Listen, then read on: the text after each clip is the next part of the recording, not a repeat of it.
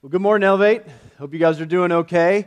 If this is your first time worshiping with us, everything that we do here is on our QR code. You probably saw it as you were coming in. I think probably Drew talked about it in the welcome. If you scan that QR code, all the information about our church is there, our website, where to give, and if you want to follow along with the scripture and the sermon today, the Bible notes are in there as well. You can click on that app if you want, or you can go to the Bible app, and if you go to the events page, all the information is there today. So we are in the final week of Philippians. Drew mentioned that we're going to start a new series next week, kind of a version 2 of the Ten Commandments. But we have spent multiple weeks trying to understand how Paul's relationship with Jesus seems to get stronger in the current situation he has been. We've also noticed that he has found this new understanding to be connected to God, to be connected to Christ. Last week we talked about peace and being thankful.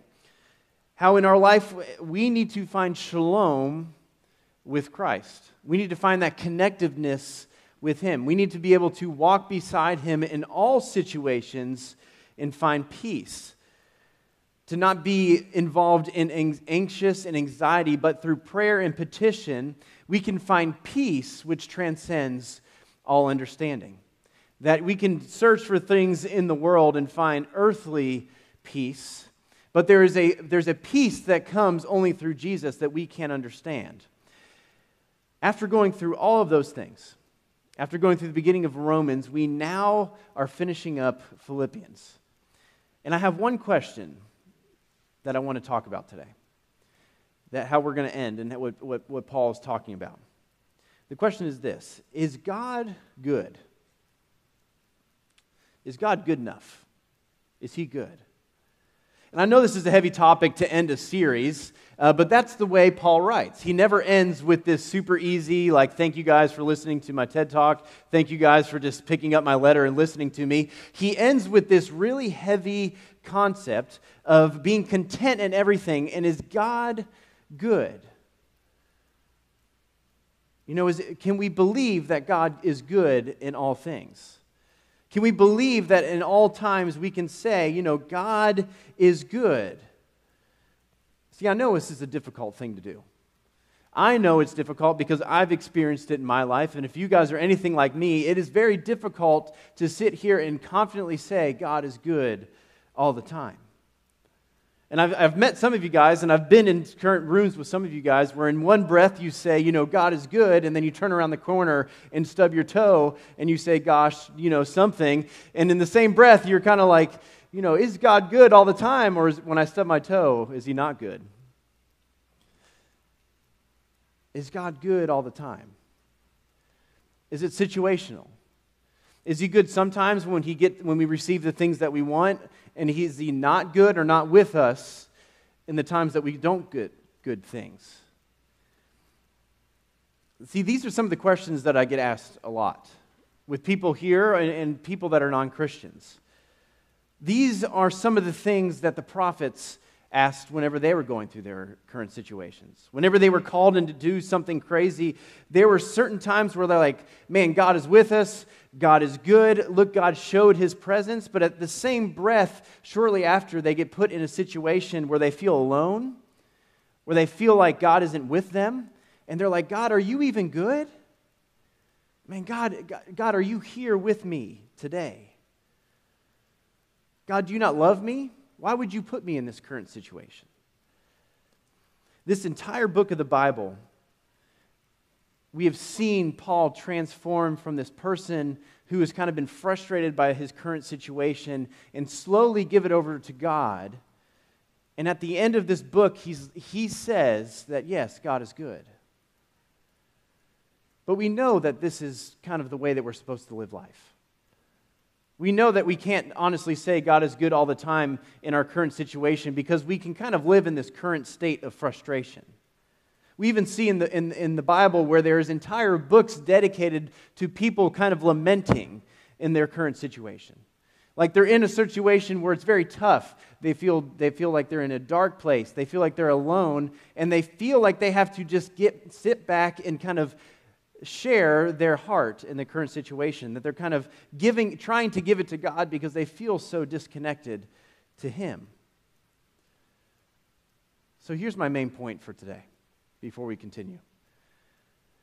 God is good in our toughest times and in our greatest victories.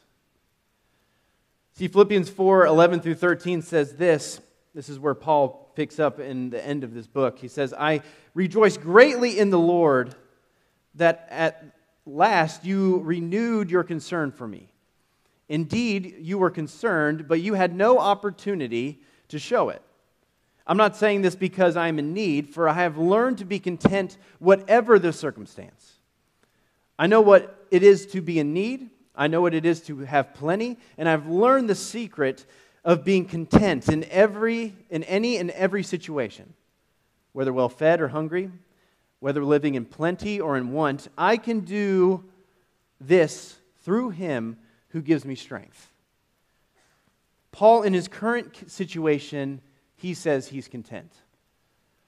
Through all the things that have happened, through the ups and downs of ministry, and finally being put in prison on death row, he claims he's content. But the reason he is content is because he has found the source of his strength, he claims. To be content through Christ. No matter what the circumstance is, he says he can be content. But before we go any further, I would like to say that this is a learned thing. Very few people are born with this understanding that you can just be content in every situation, especially when you're with Christ. And honestly, a lot of people fight tooth and nail over and over and over again in their current life situation before they can ever feel like they are content in their current situation. What Paul is not saying here is that, life is easy and it's whatever. Like whatever comes my way, it's just whatever. I'm just flippant about everything. That is not what he is saying. That even in the toughest places where he is now, he is content through the power of Jesus Christ. But in order to be content with everything, you have to have some sort of accepting behavior. You almost have to have this trust on the current road that you are on. Being content is adding on to what we talked about last week, where you have to be at a state of peace with your current situation. Now, this is really easy to do about 50% of the time, right? Like, it's really easy to be content and to say God is good whenever things are going right. It's really easy to be content in the situation when you get what you want, and it's really easy to say, man, God is good. It's really easy to get the job that you want and say, God is good. It's really easy to be in a situation where you have really good friends around you and you don't feel alone. You may say, man, God is good. It's really easy to say God is good when you finally find the person to date or to marry the right person. You may say, man, God is good. He placed this person in my life. It's really easy to say God is good when you win the lottery. It's really easy to say God is good when you get pregnant and say God is good. And it's really easy to say God is good when your family is in good health and your extended family is in good health and the people surrounding you are in good health. It's really easy at that point to say God is good. But that's not the situation Paul's in. And that's not the situation that he's talking about. Is God still good when those things don't happen? Or do you think when you think God is not on your side? See, from my experience, if you're anything like me, you probably get mad at God. You either start screaming at Him in frustration, or you probably just stop having fellowship with Him altogether. You stop praying with Him, you stop worshiping with Him. And we do this because we get in our discomfort, our plans get missed, or if we're in some sort of poverty. And all of this natural inclination finally comes because we like to interpret God in the wrong way. We naturally like to put ourselves in the center of everything. Now, this comes naturally to us because we are told from a young age that we just need to survive. Like, we need to make sure that we feed ourselves. We need to make sure that we clean ourselves. We need to make sure that we do our jobs. We need to make sure that we clean and have good hygiene. We need to make sure that we are in the right place when it comes to people around us, that we put ourselves in good situations to be successful. We are told from a very young age that we are the center of the universe because we need to continue to live forward. But sometimes we like to place that idea with our relationship with God. We're kind of like King David when he sent the Ark of the Covenant away because he was mad at God. See, the Ark of the Covenant was a place where God reigned, where he lived in the Old Testament. And whoever had the Ark of the Covenant, God blessed them in every situation. If they went to war, they would win the war. If they needed more finances, God would provide that way. If they needed better health, God would provide that way. And God and David got into a disagreement, and David didn't get what he wanted. So he sent the ark away to some other person, and he went to war, and he lost. And on the way back from war, he witnessed that this person who was holding the Ark of the Covenant, he started to get blessed. His family was in good health, his finances started to increase, and he was in a great situation. And David got jealous of that guy that had the ark. And he called for the ark to come back to his presence. It seems that we do the same thing. When we don't get what we want, when we don't like our current situation, we remove God in fellowship, and we ask God to come back when we see other people receive blessings. When we see other people who come to church and have fellowship with one another. Where we see other people be content in their current situation, where they have peace in their life, and we witness that and say, okay, well, maybe I should bring God back in my life. We do the same thing. We say, God, you're awesome. God, please come back with us. But I believe God calls us to be faithful and obedient in and out of every season. That we don't disconnect with Jesus because the season is hard and we don't get what we want. God does not want us to swing in and out of following Him, but do what Paul says. I've learned the secret of being content in any and every situation. Whether we're well fed or hungry, whether we're living in plenty or in want, I can do all of this through Him who gives me strength.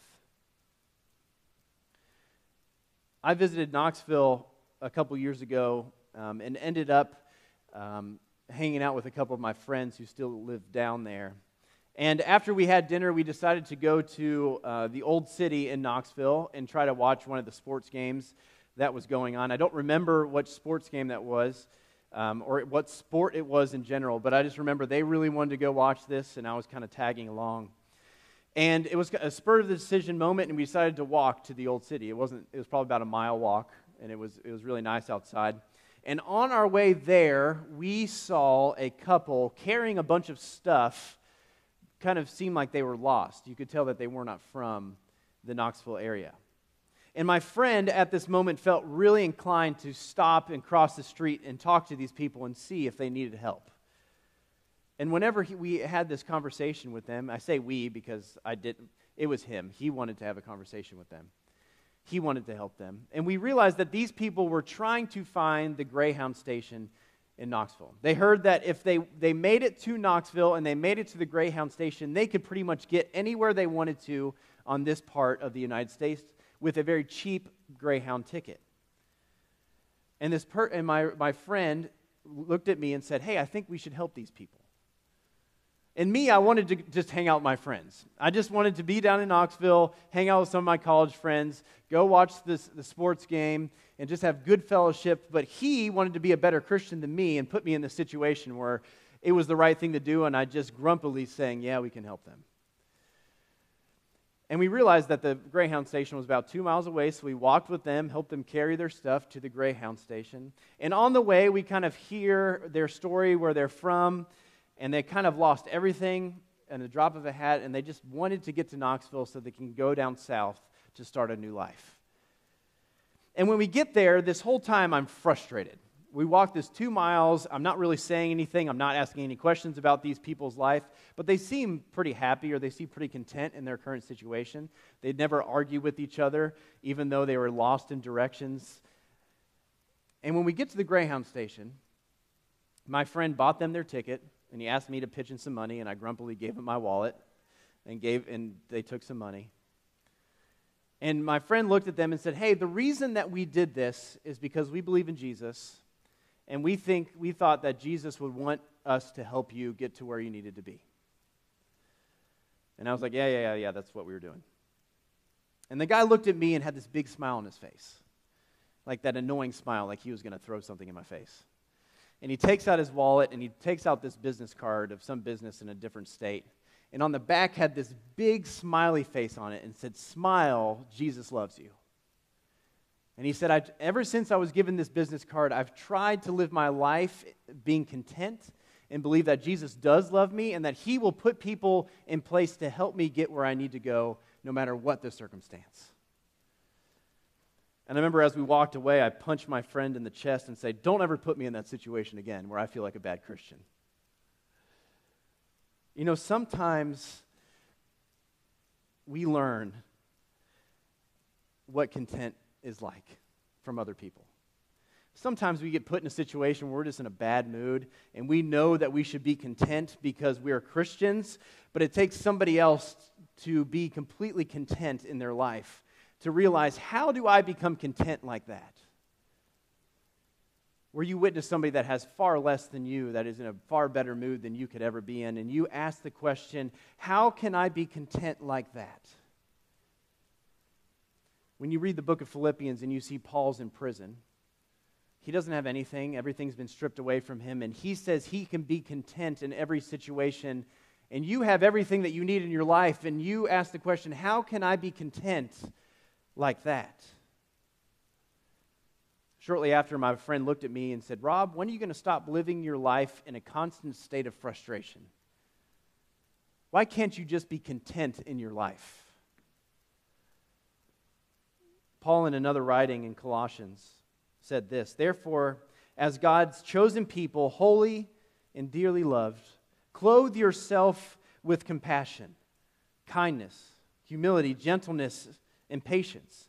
Bear with each other and forgive one another if any of you have grievances against someone. Forgive as the Lord forgave you. And over all these virtues, put on love, which binds them all together in perfect unity. Let the peace of Christ rule in your hearts, since as members of one body you were called to peace, and be thankful. Let the message of Christ dwell among you richly, as you teach, admonish one another with all wisdom through psalms, hymns, and songs of the Spirit, singing to God with gratitude in your hearts. And whatever you do, whether in words or deeds, do it all in the name of the Lord Jesus, giving thanks to God the Father through him. Paul here is describing something that has been removed, where he takes the things that he thinks that are good and literally clothes himself with the things that are good that Scripture says. That you should forgive and put on love because of Jesus Christ.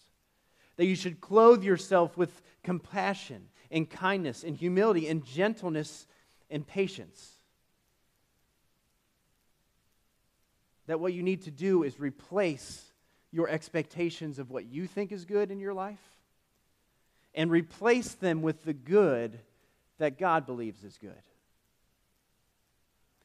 Paul's expectations of his life did not include him going to jail.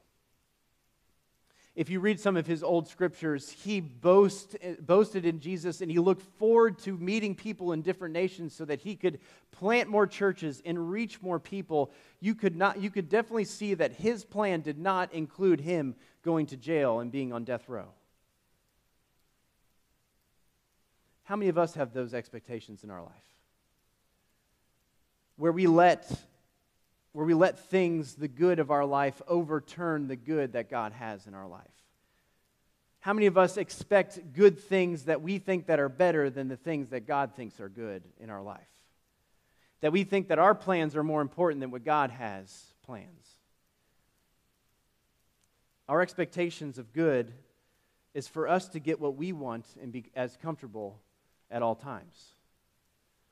You know, we want to be in the right job. We want to be comfortable. I want to win the lottery. I want to get married when I want to. I want to have kids when I want to. I want to never get sick. I want to always be financially secure. And I always want the people surrounding me to be in good health. And I want mine to be in good health as well. That night, I will probably remember for the rest of my life, because I had the entire night planned out for what I thought was going to be good. But God had a completely different plan, and I was not okay with it. This is something, this contentment, this peace amongst Christians is something that I so desperately was drawn to whenever I became a Christian. That it didn't matter what was going on outside of the church, that the people came to on Sundays and worshiped. I don't know if you guys remember this, or some other churches like to do this, but a lot of other churches do a printed bulletin. We don't do a printed bulletin here, we do everything online. But a lot of churches will put all of the prayer requests in this bulletin. And after a few months of going to the very first church that I was a part of, I realized that the people that were sitting to my left and to my right that were elderly were in the prayer request bulletin asking for healing for their ailments in their life. Whether they had cancer, or they were just at poor health, they were just getting older and their bodies were slowly wearing down, or they had family members that were going through tough situations. And you couldn't even tell that these people were going through these tough situations because they were there to worship Jesus and they were content with their life. I remember thinking, what is wrong with these people? Like, they have all the reason in the world to be frustrated. They have all the reason in the world not to come to church and not to worship. They have all the reason in the world to just sit and complain. But the person who needed a kidney transplant, the person who had cancer, the person whose mother wasn't doing well, the person whose kids weren't doing well, man, I have a cold and I'm moping around for 2 weeks. And these people come to church and they are ready to worship at every chance that they have. And I finally asked one of them how they could do that. And they told me with all the confidence in the world that in all circumstances, no matter what happens in their life, they start with the cross. See, Isaiah 53, 2-6 says this, describing Jesus. He grew up before him like a tender shoot, and like a root out of dry ground. He had no beauty or majesty to attract us to him, nothing in his appearance that we should desire him. He was despised and rejected by mankind, a man of suffering and familiar with pain, like one from whom people hid their faces as he was despised. And we held him at low esteem. Surely he took up our pain and bore our suffering. Yet we consider him punished by God, stricken by him, and afflicted. But he was pierced for our transgressions. He was crushed for our iniquities. The punishment that brought us peace was on him, and by his wounds we are healed. We all, like sheep, have gone astray. Each one of us has turned to our own ways, and the Lord has laid on him the iniquity for all of us. I'm going to ask the band to come back up. These people worshiped the Lord continuously through their sufferings of their life because they knew that Jesus' pain and what he paid for them that covered all of their sins. That the knowing and the knowledge of Jesus Christ was enough in their life that no matter what was going on with the sufferings of this world, no matter what troubles were brought on their life, whatever suffering, whatever loss, whatever frustration and more, they knew at the end of the day that their life was paid for and that at one point they were going to find that they were able to have fellowship with Jesus completely. Since we are a small congregation, I have the pleasure of having intimate conversations with most people in this room. I have the ability to know your stories. I have the ability to know your victories and your struggles. I even know the extent of your extended family and how they're doing in some of you guys. And at any given moment, about 50% of you can sit here and say, God's good. You got a new job, you're in good health, something good happened in your life, and you can sit there and say, God is good. And about 50% of you, at any given moment, have a lot of pain and suffering in your life. And I know it's hard to stand up in this moment and say, God is good. But in both parties, we need to remember that no matter what happens on this earth, if our bodies fail us, if people fail us, if our houses fail us, if our jobs or our plans or anything on this earth fails us, the love of Jesus will never fail us. That no matter what happens, grace can and does abound in every situation. For Paul being in jail, things weren't going his way, but he knows at the end of the day that Jesus died for his sins on the cross. That even though that his body is slowly deteriorating, even though that he is being punished for other people's things outside of prison, even though he is captive and he is not going through his life the way that he wants, he knows that he can be content because of the death, burial, and resurrection of Jesus. That he can find strength through the grace that Jesus gave us all when he died on the cross. He knows that God is good in our toughest times and in our greatest victories. So I'm going to ask the question before I pray for every single one of us today. Is God good in and out of season? Can we sit here and say in our greatest times and in our strongest hurts, it doesn't matter what's going on, God is good because of the death, burial, and resurrection of Jesus. Dear Heavenly Father, I just want to thank you so much for reminding us at the end of this book that no matter what happens in our life, no matter what situation, when our bodies fail us, when our friends fail us, when people fail us, our jobs fail us, no matter what goes on in our life, in our strongest frustration and in our greatest times, we can say, yes, God, you are good. That we can be content in every situation because we know at the end of the day, at the beginning, in the middle, and at the end of the day, we can say, thank you, Jesus, for the death, burial, and resurrection that you did, where you paid the price for our sins, that you bore so much pain and suffering so that you can give us grace so that we can have fellowship with the Creator.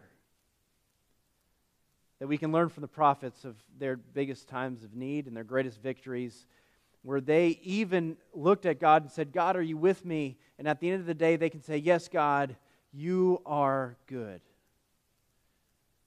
God, thank you so much for your love that never fails. Thank you so much for the grace that never fails. Thank you so much for the relationship that never fails, and I pray that we're content in that. God, you are good. I ask this all in your Son's name.